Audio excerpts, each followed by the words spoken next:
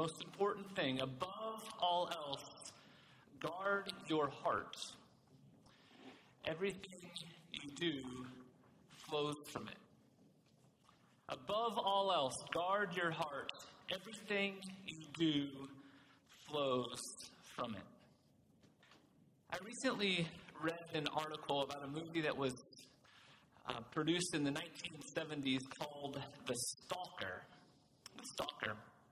And the movie is about this journey that two men take to find this secret room, that whoever goes into the room will get whatever they most deeply want. Whoever goes into the room will get what they most deeply want. And in the movie, these two men are on this journey. They find the room, but once they get there, they hesitate to go in.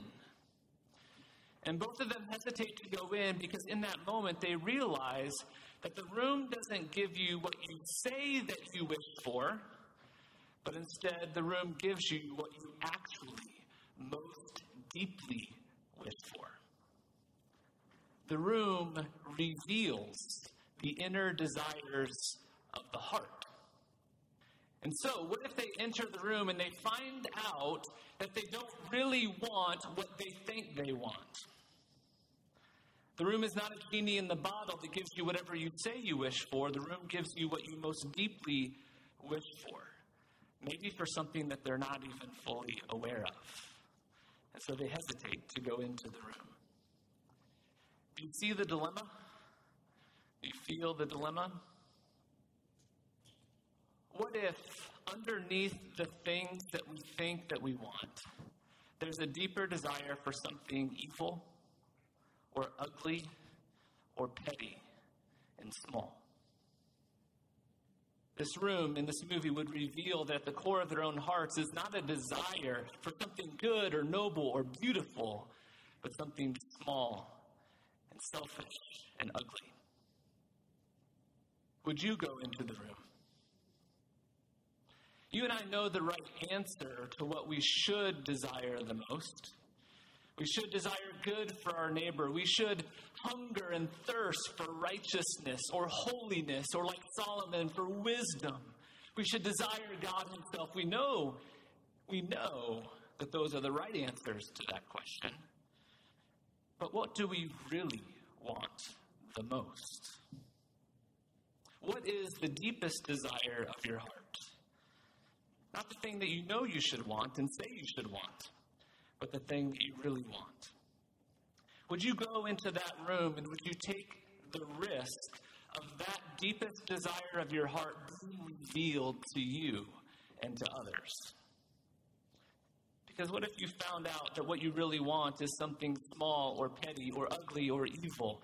What if you found out that you really want, at the deepest desire of your heart, is simply the approval and admiration of other people? Or to be wealthy and comfortable, or fame? Or what you really want is just to not be bothered by other people? Or what you really want is just great sex, or a fix for your addiction, or to be the smartest person in the room? What if you found out what was really motivating your actions all along, even your good actions, the good things that you do, maybe was not even love for God or neighbor, but some other selfish desire buried and hidden in the deep places of your heart?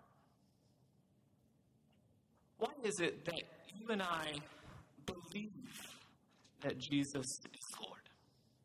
We know that he died on the cross for our sins. We believe, we know in our minds that he is Lord and that he wants what is best for us. And yet, we find ourselves doing things that are opposed to that belief, that are opposed to that reality. We spend another evening watching television or taking another trip to the mall, even though our credit cards are maxed, or hop online for a binge of pornography, or fill in the blank of whatever it is, the thing that you find yourself doing that you know in your mind isn't what is best for you, that you know in your mind that Jesus doesn't want for you. We really do believe. We really do know who Jesus is. We know the right answers. So why do we so often do the opposite of that thing? Why? What's the reason? I suggest to you that it's because there is still some hidden desire in you, in your heart, that has not yet been fully converted to Jesus.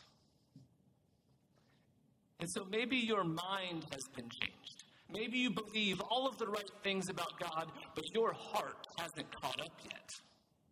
Your heart hasn't yet been fully converted to Jesus. Above all else, guard your heart. Everything that you do flows from it. Lord, we pray that today, as we hear your word spoken to us, Lord, that you would reveal to us. That you would reveal to us the deep desires of our heart that are not from you. That you would show us those things, uncover them, reveal them, and then do your purifying work in us by the power of your Spirit. Amen. So last week we looked at the church in Pergamum, and this week we're going to look at the letter of the church in Thyatira. I mentioned last week that both of these letters are very similar to one another. Jesus commends them for very similar things, and he also gives them the very same warning about the danger to compromise. And the danger, both in Pergamum and Thyatira, were from false teachers in the church that were in one way or another coming in and telling them that they could follow Jesus and conform to the way of the city around them. And so last week in Pergamum, we focused on the ways that the church was being tempted from within to compromise because of false ideas and beliefs. So we focused last week on the importance of God's Word and how the Word teaches us truthfully about who God is and about who we are and about what our world truly is. And that teaching needs to be the foundation of our lives and also the measure of whatever other ideas that we encounter in our lives. It's possible for us to believe wrong things about God or ourselves or about the world. There are worldviews and philosophies that we encounter in our life, and that if we believe them, if we submit to them, then that can lead to physical or spiritual death and destruction. And so we must make the Word of God our foundation and our measure. Or as I suggested already today, in addition to the danger of wrong ideas and wrong beliefs, there is this other danger that we have to pay attention to as followers of Jesus. And it's maybe even more dangerous, not because of the consequences are worse than wrong beliefs or wrong ideas, but because this danger can be so subtle. And we can be so unaware of it. And the danger is that we desire the wrong things.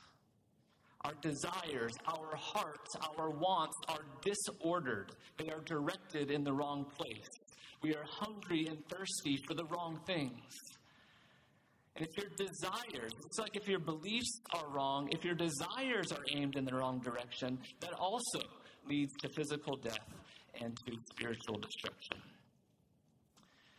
And so, not only does the Bible provide us with this foundation for our lives and this measure for judging the true and false ideas, but it also points our aim, the aim of our hearts in the right direction. And God, through the Scriptures, also works through His Holy Spirit to do this transforming work in our hearts so that as we encounter the truth, that the Spirit then is at work reforming and shaping our wants and our desires to be aimed toward God and the things that He wants from us. And so I just want to suggest today, just very clearly, it's not only our minds and our ideas that need to be converted to Jesus, but our hearts and our desires as well. Because if those are aimed in the wrong direction, it can also lead to physical and spiritual death. Before we read the letter to the church in Thyatira, I just want to give you a little bit of introduction to what was going on in this city so that you can have a little bit of an idea of the context of what's happening in this city at this time. A couple things that would be good for you to know.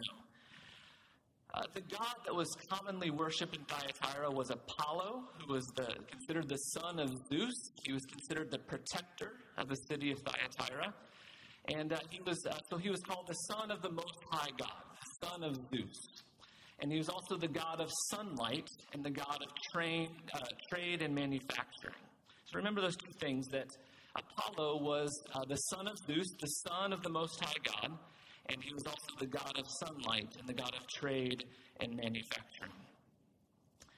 The second thing you need to know about Thyatira is that it was really a thriving city at this point. There was a lot of trade and manufacturing in the city, a lot of creativity and production of goods to buy and to sell.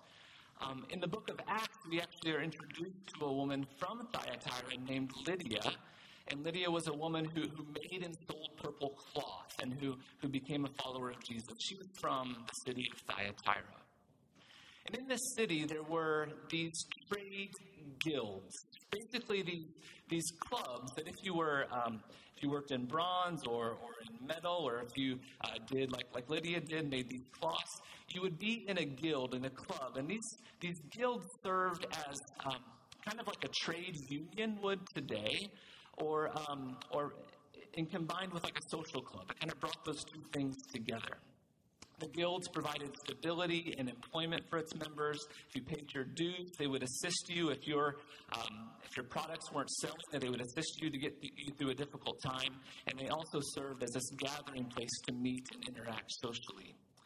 And if you weren't a part of one of these guilds in Thyatira, it was really difficult to make it.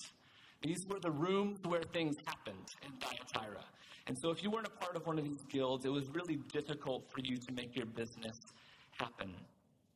But most of these guilds had certain religious ceremonies that were dedicated to certain idols, and part of their gatherings would have been dedicated to the worship and the sacrifice of one of these idols. And so the questions the Christians had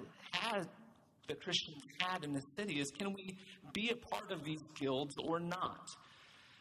Can we go to a club meeting where they make sacrifices to these false gods and still be a follower of Jesus?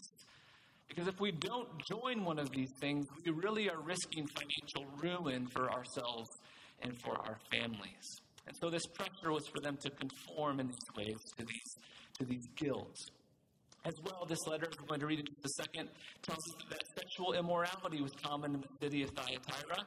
It would have been a temptation for Christians in the same way that it is today, and really has been throughout history, to simply go along with the world's practices of sexuality. So with that context in mind, let me read to you the letter of the city to the church in Thyatira. Revelation chapter 2, verse 18. These are the words of the Son of God, whose eyes are like blazing fire, and whose feet are like burnished bronze. I know your deeds, your love and faith, your service and perseverance, and that you are now doing more than you did at first. Nevertheless, I have this against you. You tolerate that woman Jezebel, who calls herself a prophetess. But by her teaching, she misleads my servants into sexual immorality and the eating of food sacrificed to idols. I have given her time to repent of her immorality, but she is unwilling. So I will cast her on a bed of suffering, and I will make those who commit adultery with her suffer intensely unless they repent of her ways. I will strike her children dead. Then all the churches will know that I am he who searches hearts and minds, and I will repay each of you according to your deeds. Now I say to the rest of you in Thyatira, to you who do not hold to her teaching and have not learned Satan's so-called deep secrets, I will not impose any other burden on you. Only hold on to what you have until I come. To him who overcomes and does my will to the end, I will give authority over the nations. He will rule them with an iron scepter. He will dash them to pieces like pottery, just as I have received authority from my Father. I will also give him the morning star. He who has an ear, let him hear what the Spirit says to the churches. So this letter, like all of the 7 letters in Revelation, is really this temptation to compromise.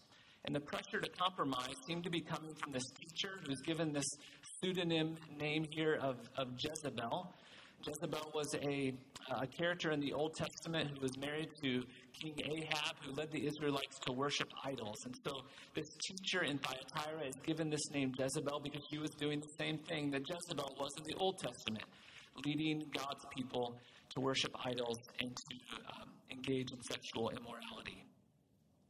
The danger to the church in Thyatira, I think, can be summed up in this way as we think about its context in the letter that we've just read. It's that they would love the world and the things of this world more than they would love God. That the desires of this world, the wealth and the safety and the security that was available to them by participating in these guilds, or the pleasures of life through participating in sexual immorality, the church was being taught that they could follow Jesus and do those things as well. That the disordered desires of their heart were not in conflict to discipleship to Jesus. I was reminded this week of this other passage of Scripture from 1 John, where John writes this: "Do not love the world or anything in the world. If anyone loves the world, love for the Father is not in them. For everything in the world, the lust of the flesh, the lust of the eyes, and the pride of life, comes not from the Father, but from the world. The world and its desires pass away, but whoever does the will of God lives forever." I think that this could be a summary of the letter to the church in Thyatira. I want to talk a little bit about desire, about the longings of our heart. As human beings, we were made by God to love, to desire, to have longing for things that are outside of ourselves. And that is a good, God-given thing. And it's important to start there to say that, because sometimes there's this impulse in the church to say that desire is a bad thing, and that part of the goal of the Christian life is to suppress our desires and to suppress our passions. But I want to suggest to you that our problem is not desires themselves or our passions themselves, but that our passions are directed in the wrong places, that they're aimed in the wrong direction. Christian life and growth, I want to suggest to you, is part of converting our desires away from those things that will not satisfy us and towards those things that lead to eternal life. C.S. Lewis has a wonderful quote. I'm sure I've probably used it before. He says this: "It would seem that our Lord finds our desires not too strong, but too weak. We are half-hearted creatures, fooling about with drink and sex and ambition when infinite joy is offered to us.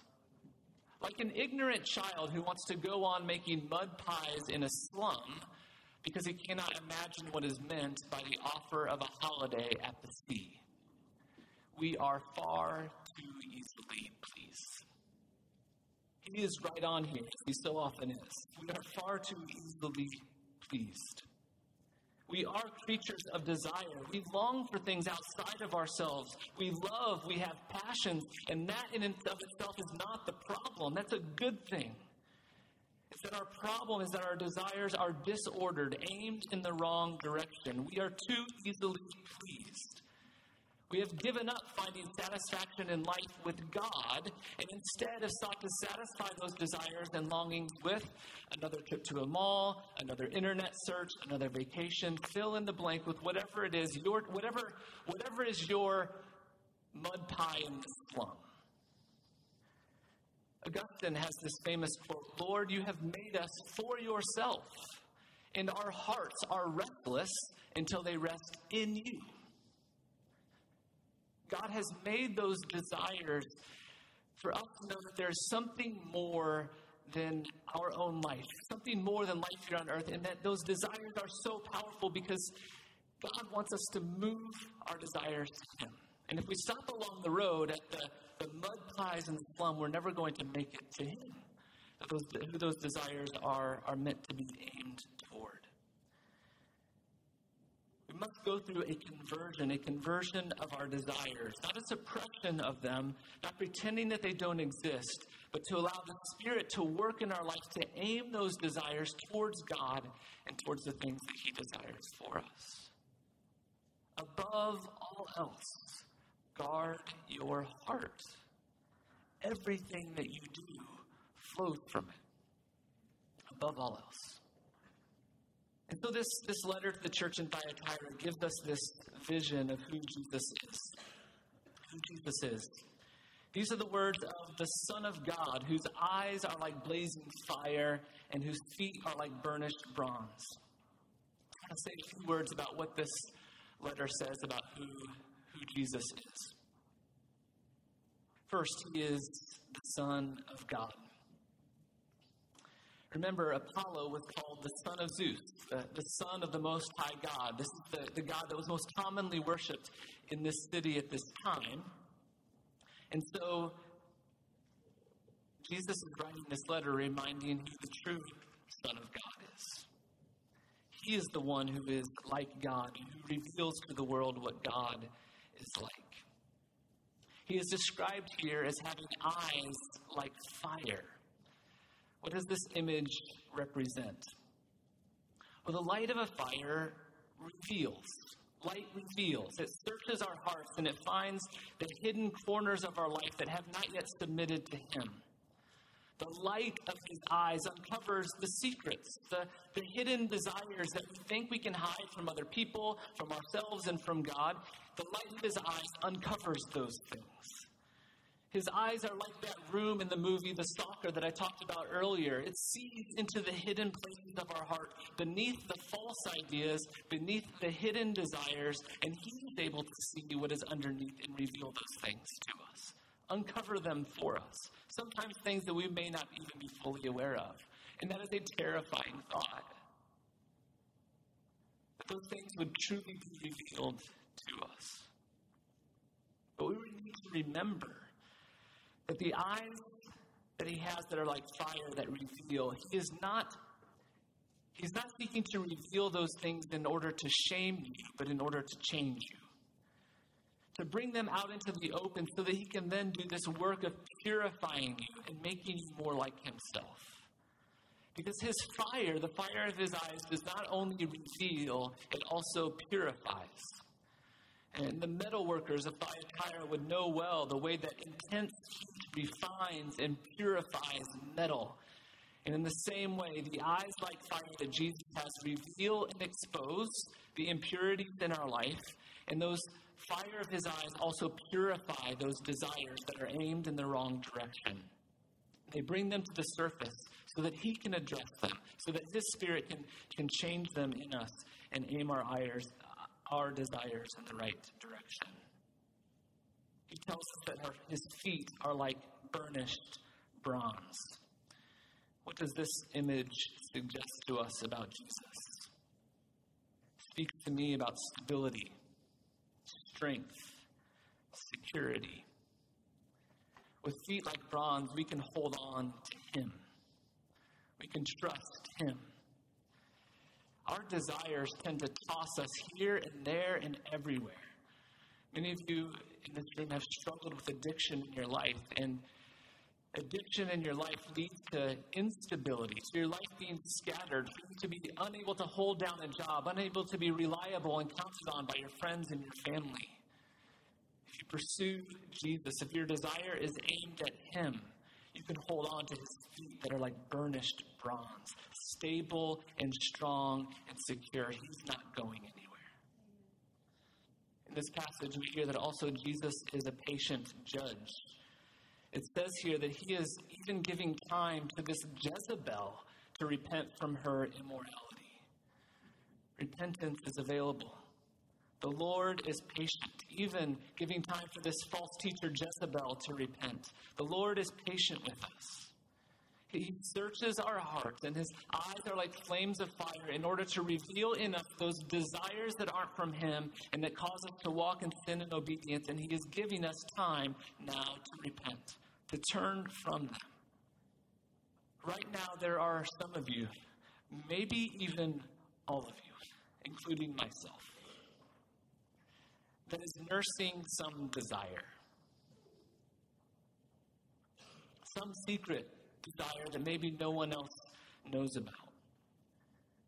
That you know that isn't from him, and he's calling you today to repent and to turn from it. He's giving you time to repent. He is a patient judge. But this scripture is clear that his time does not last forever. There is a time when suffering will come if you do not turn and repent. I have given her, this Jezebel, time to repent from her immorality, but she is unwilling. So I will cast her on a bed of suffering, and I will make those who commit adultery with her suffer intensely unless they repent of her ways. Friends, this is the warning to the church at Thyatira and to the church and to us today, those of us who may be holding some secret desire, nursing some desire in our life that has not yet been converted and that we are aware of. And today is the day to allow his piercing eye to see and to uncover what that is so that you can repent and be healed. To be open today to the work of the Holy Spirit to come and to do some deep surgery in your life, to allow him to expose and to purify. And so I just want to take a couple of minutes here to be quiet. We did this at the very beginning of the service.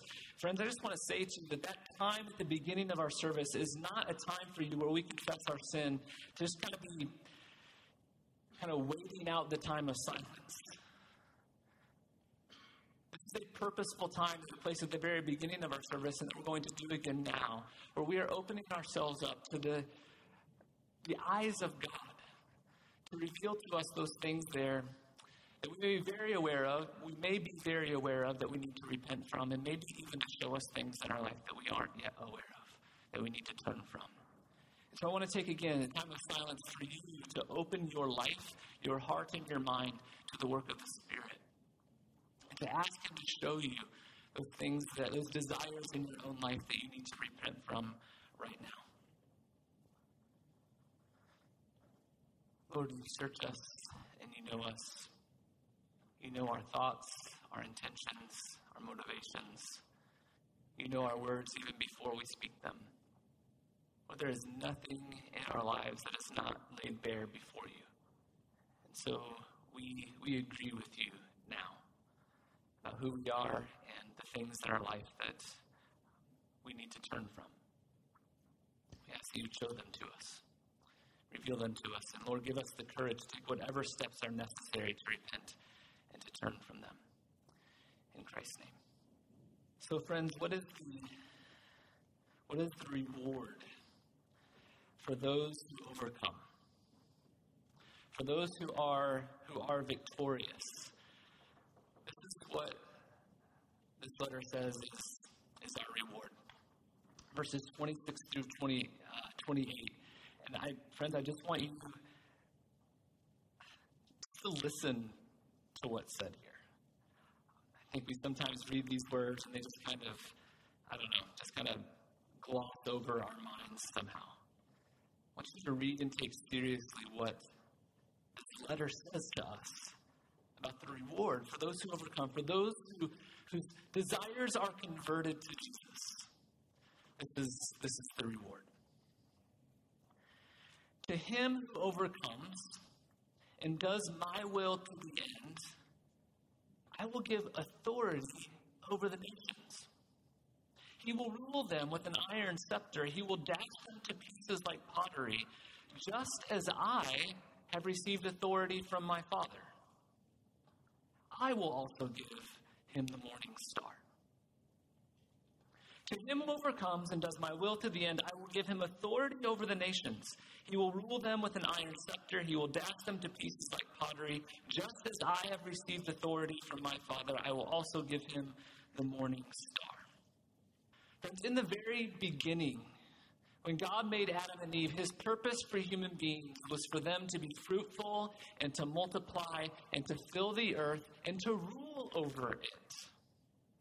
That was God's original purpose and design for human beings. And that original purpose will be renewed and restored for those who overcome and are victorious. When you think about the age that is to come, have you ever considered that? That in the age that is to come, God has good work for you to do. That you will be given authority to reign and to rule. The same authority, he says, that the Father gave to him, to Jesus, he's going to give to you to reign. I don't think that our vision of eternal life usually includes that reality. At least mine typically does not. Jesus re-emphasizes this just to think that maybe he, made a mistake and kind of got a little too excited or something. He repeats the same thing in Revelation chapter 3. To him who overcomes, it's verse 21. To him who overcomes, I will give the right to sit with me on my throne, just as I overcame and sat down with my Father on his throne. In 1 Corinthians, Paul says that believers one day are going to judge the angels. I don't know what that means. I don't know what that's going to look like. But I think that our vision of the age to come is so often way too limited. We are told that in the age to come, there's going to be activity and responsibility and authority that we are given. And what I want to suggest to you in the Holy Spirit's work of converting our desires is part of his preparation for us to be able to receive that authority, to be able to carry out those responsibilities in the age to come. We are being equipped and prepared to rule. This is part of what is waiting for us in the age to come. And in order to rule, we need to know God's word. We need to know what is true and right. And we also need to be sure that our desires are aimed in the right direction. And so the Spirit right now is at work in us, preparing us to rule over the nations in the age to come. In order to rule well, we need to know the truth about God and our world and about ourselves, and we need to be people whose desires are purified.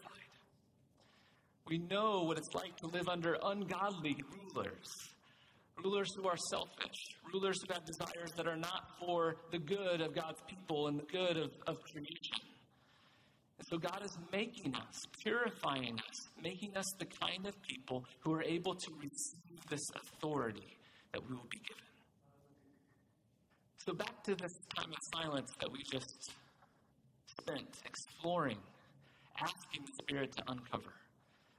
Today, as you agree with God about whatever it is in your life, whatever hidden desire there may be in your life, and as you have confessed that thing, and as you turn and repent, that can be the first or maybe the next step in God preparing you to be the ruler that he is calling you to be in the age to come. Will you take that next step with him today? Let's pray. Lord, we thank you for this vision. It feels like we just get a little taste of it here. But Lord, we know that whatever you have for us is going to be good and glorious, and it's going to bring you glory, and it's going to bring us joy. And so, Lord, I pray that we would step into that reality right now. That we would agree with you, that we would submit to your truth in our lives, that we would submit to your way and your will in our lives, that we would submit to what you say to us about these desires that are aimed in the wrong direction. God, that we would submit to your Spirit's work in our lives in transforming us and purifying us, refining us. I pray that we would submit to that work today. In Christ's name, amen.